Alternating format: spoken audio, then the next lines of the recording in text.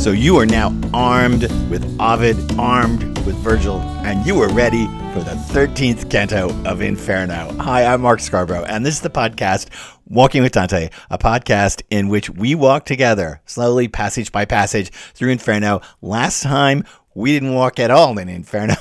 Instead, I read you some passages from Ovid's Metamorphoses and from Virgil's Aeneid to get ready for the sheer and unadulterated brilliance of Canto 13 of Inferno, and we've come to it now.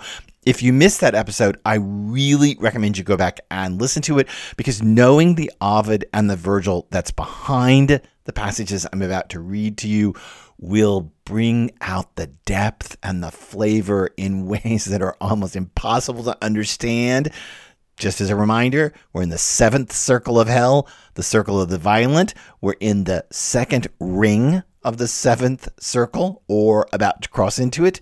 We've been astride a centaur, Nessus. He's taken us across a boiling river, and we've been set down on the other side. So here we go. Canto 13, lines 1 through 45. Nessus hadn't even gotten to the other side when we stepped into a wood that wasn't even blazed with a trail. No green leaves, but ones the color of dusk. No smooth branches, but knotty and tangled ones. No clusters of fruit were there, but thorns with poison. No rougher, thicker scrub is the home of the wild beasts that despise the farmed land in the low spot between Cecina and Corneto. Here the hideous harpies make their nests, the creatures that chase the Trojans out of the Strophides with sad prophecies of their future woe. These harpies had wide wingspans, but the necks and faces of humans, feet with talons and feathers across their ample bellies, they made their lamentation up in the bizarre trees. And my good master, before you get any farther in, you should know that you're in the 2nd ring, he started to say, and we'll be here until you get to the horrible sands. So have a good look around. You will see stuff that you wouldn't trust even if I gave a formal oration on it. I heard wailing from every direction and didn't see anyone who could be making it. For this reason, I stopped, completely lost. I believe that he believed that I believed that all the voices from among the branches came from people who were hidden from us. So my master said, if you break off a twig from one of these bushes, your current thoughts will be cut short. At that, I stretched out my hand a bit and broke off a small branch from a large thorny bush. Then the stem cried out, "Why do you break me?" When it had been made dark with blood, it recommenced talking. "Why do you rend me? Don't you have any compassion in your soul? We were men who have now become brambles. I'll bet your hand would have shown more pity if we'd been the souls of snakes." Like a green log burning on one end that drips sap out of the other and hisses as the air escapes, so from that broken branch oozed out words and blood all at once, and I let the twig drop and stood like a man held in terror. Is that enough drama and craziness for you? This passage is unreal. I have no idea how we're going to get through it, but let's just try. We're going to take it piece by piece and just work it down line by line. It is packed. So let's start at the top.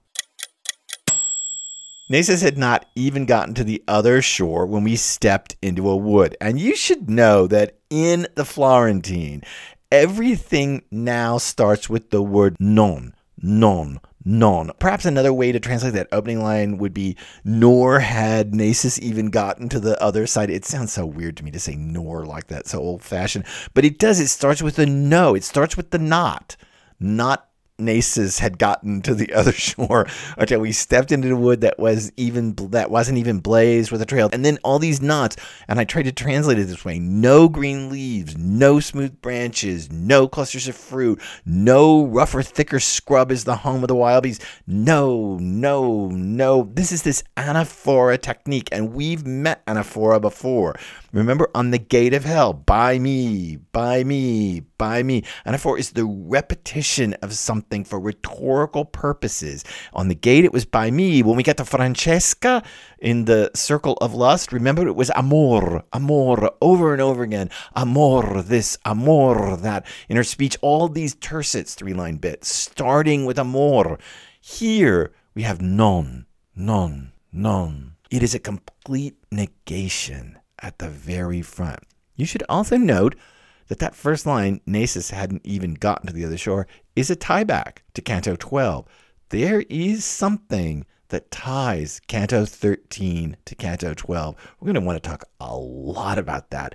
Just because I had my troubles with 12 doesn't mean I don't like it. And part of the reason I like it so much is because it so perfectly leads right into 13 in so many ways. And the poet seems to signal us. There's Nasus growing back across the boiling river, and now they've stepped into a wood that wasn't even blazed with a trail. And then we get this weird repetition. No green leaves, but one's the color of dusk. No smooth branches, but knotty and tangled. No clusters of fruit were there, but thorns with poison. This is the first vegetation we've seen since Limbo, since that enameled green grass. And there's a little bit of resonance with Limbo going on here, because there everything was green and the water was flowing, and here the leaves are brown and everything's knotted and there's no fruit. There's just thorniness everywhere. And we get yet another tie. No rougher, thicker scrub is the home of the wild beasts that despise the farmland and low spot between Cecina and Corneto. Corneto, remember the very end of Canto 12? There was Rainier de Corneto, the highway robber, burning up in the boiling river. This whole bit is the Maremma, the marshy area in Dante's day that was particularly known as an animal habitat and a very dangerous place for travelers. But this is much more of a forest, and it's a scary forest. It's brown, it's tangled, it's poisonous, there's no fruit, and it ties right back. There was Rainier de Corneto. Now we get a reference to Corneto. The first 9 lines, the first line refers back to Canto 12. Nasus hadn't even stepped over. The 9th line refers back to Canto 12. This can't be a mistake in a poem set up on 3s. The 1st and 9th line, all this referencing back, and then maybe even a little implicit reference back, which is going to become stronger, to Limbo. That's how it opens. Let's go on. Here are the hideous harpies. Harpies, we saw them. Remember last episode, Virgil, the Aeneid, the harpies? Remember them and the wild prophecies they made? You're going to end up eating your dinnerware because you're going to be so hungry in Italy because Aeneas's sailors had eaten some of their cattle. In the last canto, we had centaurs, half horse, half men. And now we have some kind of bird-human combination weirdness that's going on here. Again, the fusion of bestiality is happening all around us. Here, there were the hideous, and the word in the Florentine is brute. They're ugly, they're brutal, brute harpies.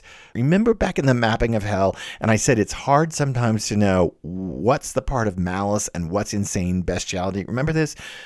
Virgil lays out 3 different types of sin: incontinence, malice, and insane bestiality. And I said, well, the obvious thing is the incontinence are all the people before the walls of Dis, and then we get malice, which is probably the violent, and then the insanely bestial are the people on down below the violent, in what you'll find out are the sins of fraud, or as Virgil lines it out. But I said it's hard to know sometimes what's malice and what's bestiality. That's because of passages like this. This seems to be bestial harpies, centaurs, minotaurs. This all seems hideously bestial, and we get this first hint here at the very beginning of prophecies, the creatures that chase the Trojans out of the Strophides with sad prophecies of their future woe. Dante the poet is setting us up for this canto. This canto is so constructed, it's wild. Just be on the lookout for prophecies and be on the lookout when they occur, because we're being told at the very front, here's the harpies. They're sitting up in these hideous trees, these hideous, thorny, poisonous trees with no fruit that are all knotted and tangled.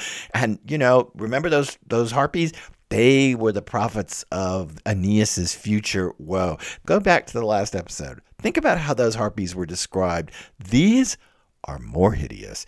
These harpies had wide wingspans, but the necks and faces of humans, those just had the faces of women back in Virgil. These have necks and faces, feet with talons. Those had hands with talons. So these have human feet somehow, but the toenails are like talons, and feathers across their ample bellies. Back there in Virgil, they oozed out of their bellies, but this emphasizes their bestiality. Feathers across their ample bellies.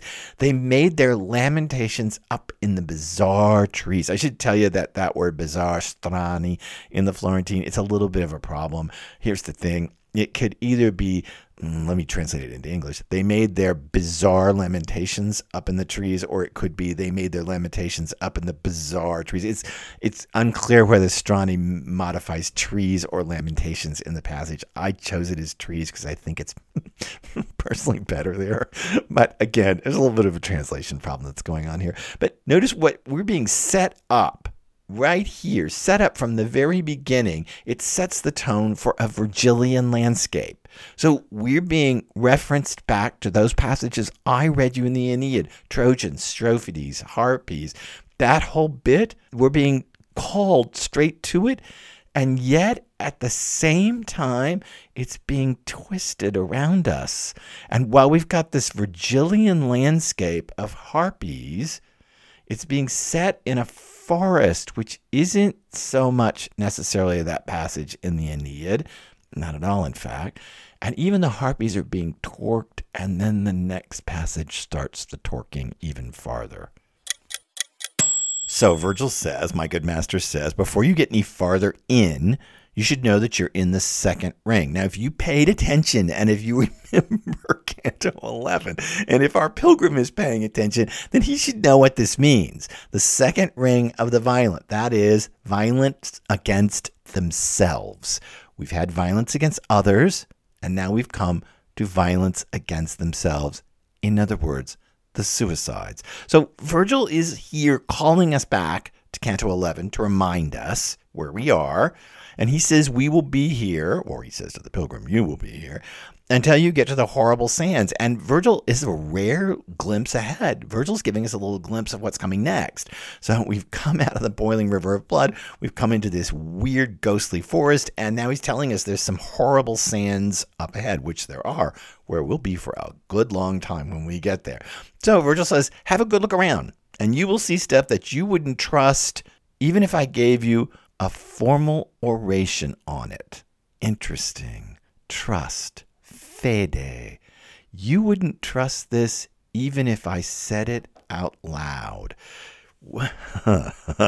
This is a problem. Just sit and think about it for a minute. So what Virgil is saying is that you're going to see things that even if I, Virgil, the Latin poet, the guy you follow, even if you read about this, you still wouldn't have any fede, faith, trust in it. This is going to start to bring up a giant question in this canto. How do you trust what you read? I'm only going to ask the question now because it's part of the labyrinth of this canto. This canto is going to work out the relationship between rhetoric and trust. And if you don't think that's important, you're not paying attention to the modern political world. What is the relationship between rhetoric, formal, beautiful, polished speech, and trust? And can you put your trust in rhetoric? And if you put your trust in rhetoric, whose rhetoric do you put it in? And here, seemingly, Virgil is saying, even I couldn't make you trust this. And furthermore, here's a tie back to Canto 12. Fede, trust, is the fundamental relationship with a tyrant. When you have to deal with tyrants, with despots, what you want to do is show your loyalty, your faith, your trust. Not your smarts, not your brains, not anything like that. You want to instead base it all on trust. And that's what Virgil's saying here. And I realize it's a lot to hang on fide, trust, right here. But believe me, this will play out in the canto. And it's so odd that Virgil starts out. We've been in a strictly Virgilian landscape. Harpies, we had 6 lines on them, right out of Virgil. With some changes, mostly out of Virgil. And then Virgil says, I couldn't even tell you what's about to happen because you wouldn't believe me. Holy crow. How do you believe what you read? Let's pass on. I heard wailing from every direction and didn't see anyone who could be making it. And for this reason, I stopped, completely lost. Tutto smarrito. Where else has Dante been smarrito? Nel mezzo del cammin di nostra vita mi ritrovai per un selva oscura che la dritta via era smarrita. Right there, in the opening, he was lost. Where was he lost? In a dark wood. What kind of wood? A wood without a trail in it. Where are we now? Lost in a wood that doesn't even have a trail blazed in it. There is a callback right here to Canto 1. It's very important to see that we have come back to a place that is similar, not the same, but similar to the opening of comedy. This is why many people say this canto reveals something about the poet, something that the poet has in his backstory that he hasn't yet told us. But we'll save that for the next episode. I'm not sure I buy that argument, but it's sitting there because of smarrito, tutto smarrito in a wood. I'm lost in a wood. Hadn't he been here before? Let's pass on to one of the strangest lines in Inferno. I believed that he believed that I believed that all the voices from among the branches came from people who were hidden from us. Okay, before I get to that opening line, that I believed, he believed, let's just say that there's an Adam and Eve reference running under this. When Adam and Eve fall, when they eat the apple, it doesn't say apple, but okay, people think it's an apple. When they eat the fruit of the tree, the apple, and they fall, they hide from God, and God comes walking in the garden calling for them. And there's this kind of reference here behind it, because this, where we are with these barren trees with no fruit, just thorns, this is kind of an inverted or an anti-Eden. This is Eden turned on its head, inverted. It doesn't bear fruit. It's all thorns. It's a completely cursed Eden. And remember when God, you don't have to remember, but if you do, when God curses Adam and Eve, he talks about how the ground is going to give forth brambles and thorns. This is Eden post-curse. And our poet is signaling to us that there's people hidden in here, like Adam and Eve were hidden post the fall inside the Garden of Eden. But it starts off with that line, Credio che credete ch'io credesse.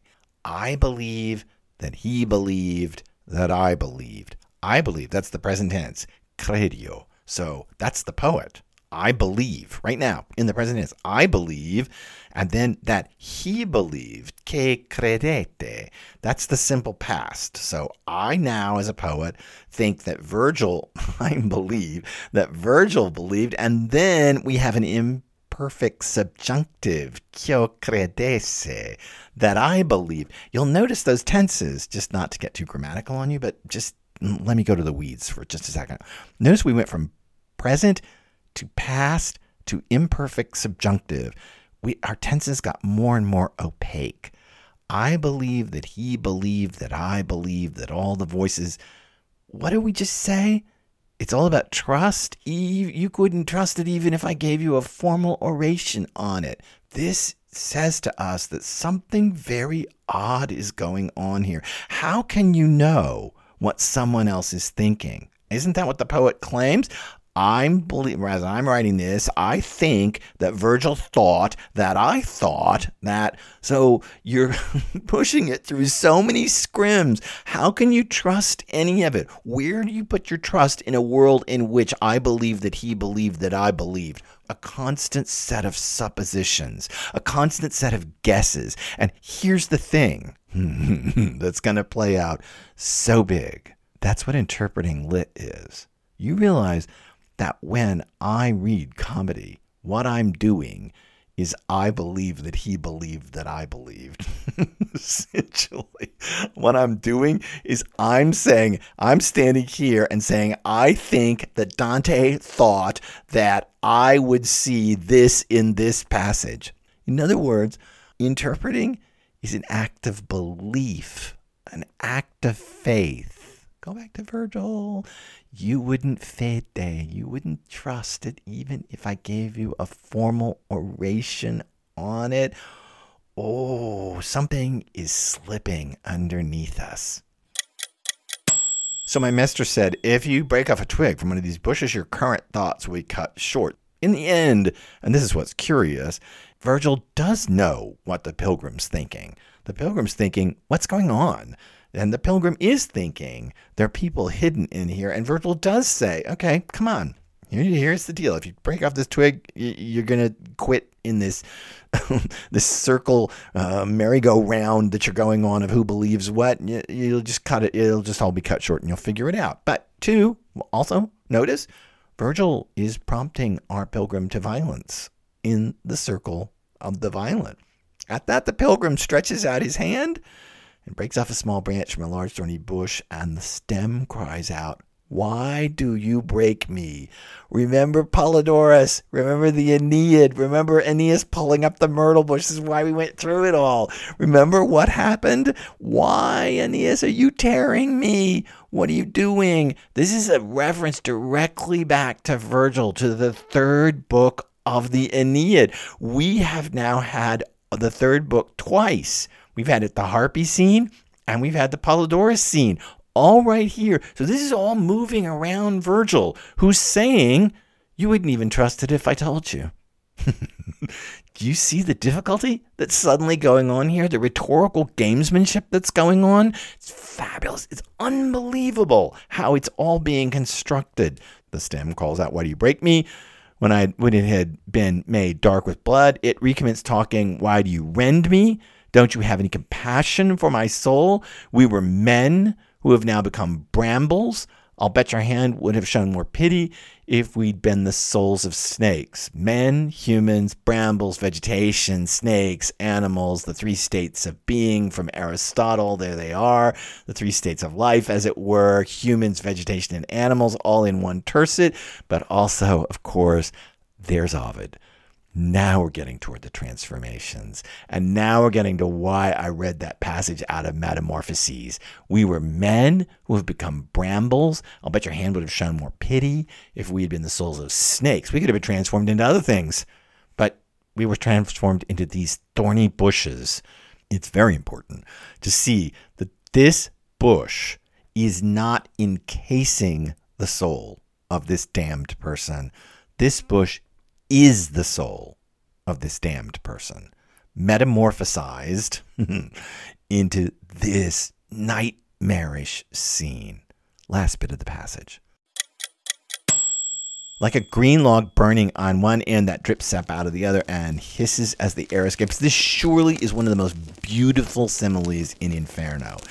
There's some even better ones up in Paradiso, but okay, for now, this is surely one of the most beautiful. So you've got a green log, and it's caught, as green logs do, barely, caught on one end, but out of the other end, sap is, spitting out, and air is hissing out. Surely you've seen this.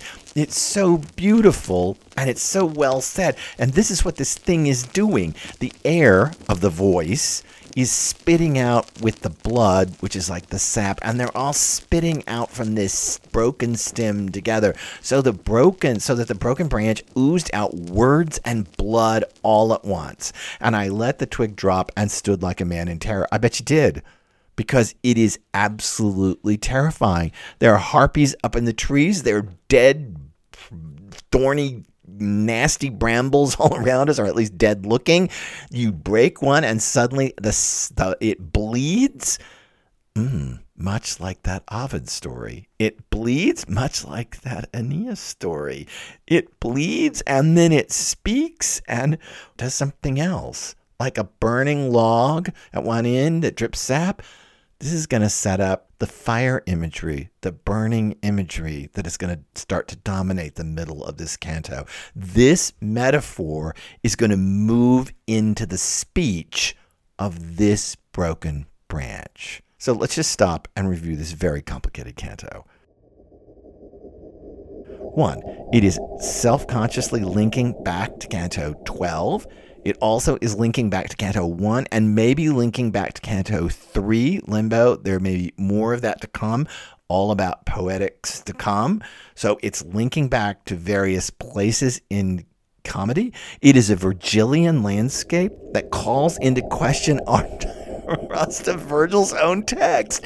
It's a fully Virgilian landscape in which Virgil says, well, even if you read this, you wouldn't trust it, which brings up a huge question. How do we trust this text? How do you trust what's going on here? Okay, so Virgil says, listen, you wouldn't believe it if you read it, so seeing is believing, break off the branch. Well, you know what? Now I'm standing out here. I'm reading Dante. I can't break off a branch. How do I trust Dante's text? There is a dangerous game that's being played here. If seeing is believing, if I can't necessarily trust everything I read, then how can I trust Dante's comedy? Either Dante the poet is playing with fire, which could be the case, and playing with fire in many, many ways, or he's working on a level of complex irony that is almost mind-blowing. You have to sit with it and let your brain get around it. Because what if I can't trust this text, which supposedly reveals the truth of the universe? Then suddenly everything is much more complicated than it first appears. And finally, the sheer decentering of this passage. I mean, good grief, you can barely get your bearings.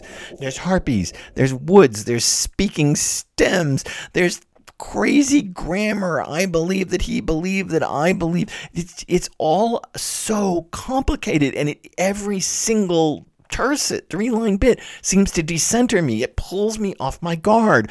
I think I'm in Virgil's landscape. Oh, how do I trust anything Virgil says? Oh, how do I trust anything Dante says? Oh, how can I believe that he believed that I believe? Oh, is interpretation a faith statement? Oh, how can this happen? What is a transformation? Who is this person? How can they still be somebody? If they're not their same self, then who are they? Can you judge what's been transformed?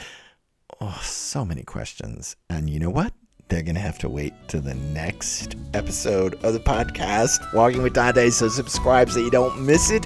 If by any means you got this far into this episode and you haven't had the Ovid Virgil landscapes that were in the previous episode, go back and catch them because they'll play out in the next passage too.